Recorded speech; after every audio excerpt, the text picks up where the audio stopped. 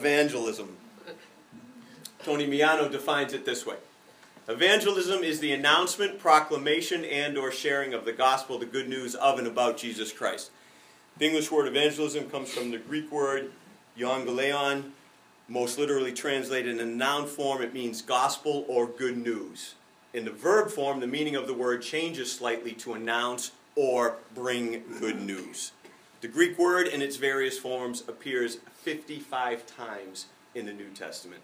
Luke tells us that the angels evangelized. The angel said to him, I am Gabriel, I stand in the presence of God, and I have been sent to speak to you and to tell you this good news. But the angel said to them, do not be afraid, I bring you good news that will cause great joy for all the people. Luke also tells us that John the Baptist evangelized. And with many other words, John exhorted the people and proclaimed the good news to them. Luke also tells us Jesus evangelized. But Jesus said, I must proclaim the good news of the kingdom of God to the other towns also, because that is why I was sent. After this, Jesus traveled about from one town and village to another, proclaiming the good news of the kingdom of God. Jesus also sent out his disciples to evangelize. When Jesus called the 12 together, he sent them out to proclaim the kingdom of God. We know Paul evangelized. Paul said, now, brothers and sisters, I want to remind you of the gospel I preached to you, which you received and on which you have taken your stand. By this gospel you are saved if you hold firmly to the word I preach to you. And Paul was relatively clear that we should all evangelize as well. How then can they call on the one they have not believed in, and how can they believe in the one whom they have not heard, and how can they hear without someone preaching to them?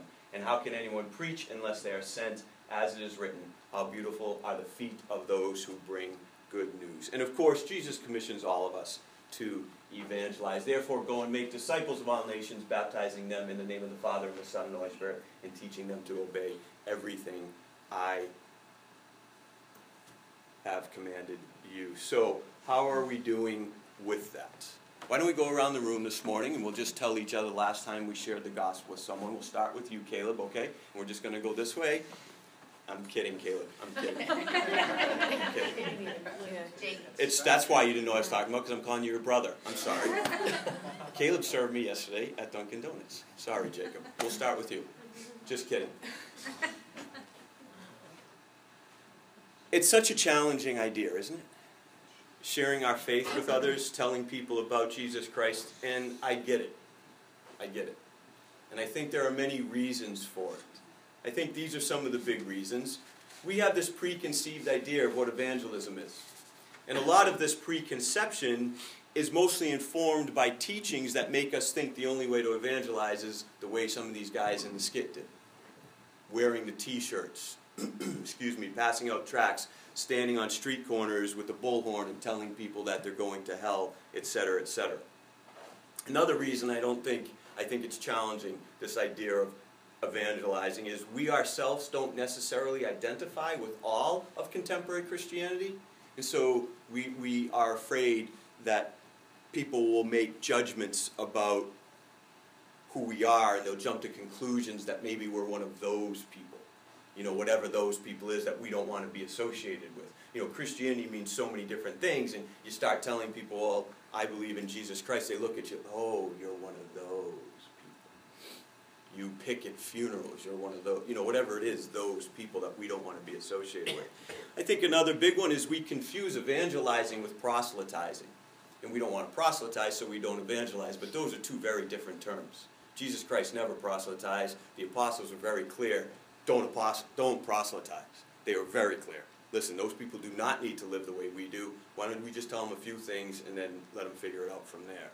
Two different things. Another thing is I think we're afraid we won't know all the answers to the questions people might ask. I hear that a lot. I can't share my faith because someone might ask me a question I don't know the answer to. And another one is evangelism has often been presented to some of us, depending on what denomination we've been brought up in, that it's something we have to do if we're going to be good Christians, as though it's like all about us.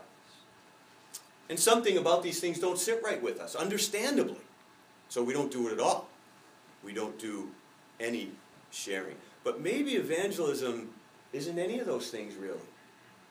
And maybe if we could reimagine what it is, we would find it to be very natural and not at all something that we should be avoiding. In our text today, which for those of you who are visiting, we're in the middle of a long study in Corinthians, and we are right now in this homily of Paul's, Gifts in the Nature of the Body. We studied it last week, and we're going to finish it up today. And in this, I think Paul speaks to evangelism. And the first thing that becomes so clear for Paul is that evangelism is sacred intimacy. It is not profane disconnect. And I think this is a reality that has been lost on many contemporary Christians. See, notice as Paul wraps up his extended metaphor of the human body, he includes the genitalia, the reproductive organs.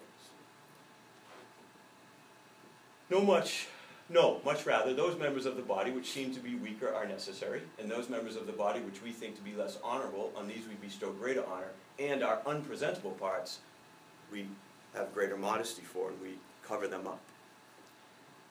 One of the many and important functions of the body of Christ is to reproduce itself. Paul's use of this imagery, I believe, speaks to his understanding of evangelism. It is to be intimate, not disconnected. It is to be sacred, not profane. Now, I want to make a side note. We explored last week this passage in some detail. Okay, if you weren't here, I'm sorry. And one of the things we talked about is that we are all one body. And we are meant to be caring for each other, using the many different gifts Paul gave us to benefit the whole. And hopefully that became clear again as Kevin read our text this morning. That is the purpose of Paul writing this homily. That was his main point. His point was, listen, we're all part of the whole and we should be serving each other. And all the gifts God gives us are to be used to benefit the whole, not ourselves. So please, I am not suggesting in any way today, we spent a lot of time talking about context. And I don't want anyone thinking, well, David, you just broke all your own rules that you've been teaching us for the last year and a half. No, I'm not suggesting today that Paul wrote this passage primarily to teach us about evangelism at all. I just find it fascinating that Paul extended this body metaphor to include such details of the reproductive organs. He had already made his point. The metaphor was brilliant and extended and long, but why go so far to include the reproductive organs? I think it's because it is a valid jumping off point for us to discuss evangelism, the reproduction of the body of Christ. As Bailey points out, if the body cannot reproduce, it will die, and what it represents will be irretrievably lost. Oh, there's a metaphor, sorry. If the body cannot reproduce, it will die, and what it represents will be irretrievably lost. So it is with the church. So, this morning, I want to consider evangelism in light of this extended metaphor, in light of this reproductive metaphor, at its purest and most sacred. I am well aware that human sexuality can often be expressed in ways that are not sacred at all and not pure. But at its purest and most sacred, let's explore this and see if it can help us better come to terms with sharing our faith with people. And the very first and most obvious truth is that our reason for sharing the good news of Jesus Christ is love. The unconditional, sacrificial concern for others' well-being. Or as Paul writes, seek not your own good, but the good of your neighbor. You know, this is our 44th week in Corinthians. And we still have a few more weeks to go because we have a few chapters. And I really hope that after you've forgotten everything I've ever said on Corinthians, that we all remember this one verse. I really hope this sticks in our head. I am convinced if more Christians simply chose to live this way, that thing that Jesus said for us to pray for, that his will would be done on earth as it is in heaven, would really go a long way to being fulfilled. Bailey writes, evangelism must always be motivated by love. Its purpose is to demonstrate the deepest forms of love to people in their brokenness and to make it possible for the lost to be found and for the wounded to find healing. Evangelism is not to be about power. It's not to be about selfish desire to increase the population of the local congregation and membership in the local congregation. It's not to be about us winning some eternal rewards because we have the most notches on the binders of our Bibles. It's not what evangelism is about. You know, when I was a young man, I went to evangelism conferences. I read books on evangelism. I was part of study groups on it. I listened to people teach on it. And it seemed that the main overriding theme was evangelism was about how many people we could lead to Christ. As though it was about us. And about some game, and about some power, and about some selfish desire. Evangelism, sharing our faith, is to be about the other, for the other. We have experienced something that has changed our lives, or is changing our lives. Something that gives us hope in hopeless situations. I had the great privilege of doing an internment service yesterday for a friend's mom of some of ours, and people there had hope. It's hopeless when you're burying a loved one. But I think our faith in Christ gives us hope. We've experienced that. And in this world, everyone knows the hopelessness of a loved one dying. But we have hope. We experience purpose when we're wandering aimlessly. We have a sense of the eternity in every day. And we want to share that with others we love. That's all. Evangelism must be motivated by love. This is another reason Paul was always talking about reorienting our lives toward love. To people who love deeply. Paul is telling us throughout 1 Corinthians and in this homily, let the Holy Spirit transform you into people who love. Because as we learn to love others authentically, we will be more and more compelled by this love for them to share with them this good news of what is changing our lives. If you have someone you love that is hopeless, don't you want to somehow share with them hope? At least your hope? Now, I want to make an observation. Some people argue against evangelism because they say we shouldn't be telling people what we think is good for them. But don't we do that in other areas of our lives all the time? All the time. Oh, you got to see this movie. I was telling everyone to watch Derek. Told Jen, wrote a long email, watch it now, she watched it. You got to read this book. I'm on this great diet, you got to do it. Whenever someone's going through a clean out, right, you always hear from them, oh, I'm doing this great body cleansing, you got to join me. I'll tell anybody about garlic. Garlic is like the great prophylactic against all disease. And yes, I chose that word carefully because isn't that good? Our English teacher, I always like to impress him. I'm not going to live to be 130. The doctors are going to cut me open and go, he's a garlic clove. No wonder he didn't get sick. Now, if I die next week, it's not because of garlic. Do not blame garlic. Keep eating it. See, we tell others all the time what we think is good for them.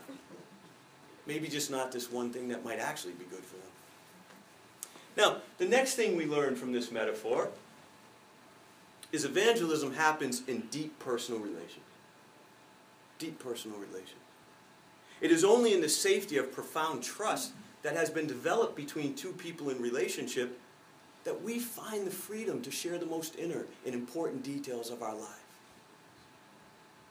Our own relationship with God. Our own thoughts on the mystery of redemption and faith and the living out of our faith. Surely these are among the most important and inner details of our life, aren't they? These can only be most honestly communicated in the context of deep relationship. Likewise, listening and hearing such personal confessions only happens within the safety of true relationship. The closer we are to someone, we're more likely to listen to them, right? Tell us whatever they want to tell us. bullhorns and bumper stickers and forced conversations with strangers do not really allow for this kind of intimate and intentional sharing. And I want to make a couple side notes and another observation. One side note is, this deep personal relationship suggests that maybe if we think sharing our faith is only about sharing our faith with people that don't have faith, I think that's a misnomer. The gospel's for all of us, all the time. That's why we talk about it here all the time. I know most of you love the Lord and consider yourself followers of Christ, but I'm not going to stop telling you the gospel, and I don't want you to stop telling me the gospel. The gospel's so big. It's a mystery that we all need to hear over and over and over again. Let's tell each other and share our faith with each other. Another side note, I'm not talking here today about when strangers or acquaintances ask us about our faith. You guys know that. I'm not saying, I can't tell you, we're not close enough. That's not what I mean. You know that. But I think evangelism happens in deep personal relation. Now, let me make an observation, however, and a confession. We love to criticize the bullhorn thing. I personally am incredibly critical of it.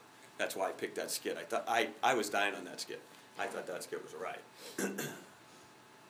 And we love to talk about how the bullhorn, the bullhorn guy, if you ever go to Fenway Park, he's always there. The bullhorn guy, he's got the placard, the sandwich board, and he's handing out, and he's telling people they're going to hell. And listen, I'm the first one to criticize it. And we all like to criticize it. We all say it's so out of touch and it's so wrong. But actually, and yes, I can't believe I'm about to do this, defend the bullhorn guy. It's very cultural, and we all participate in it all the time, just in other areas of our lives. See, the bullhorn guy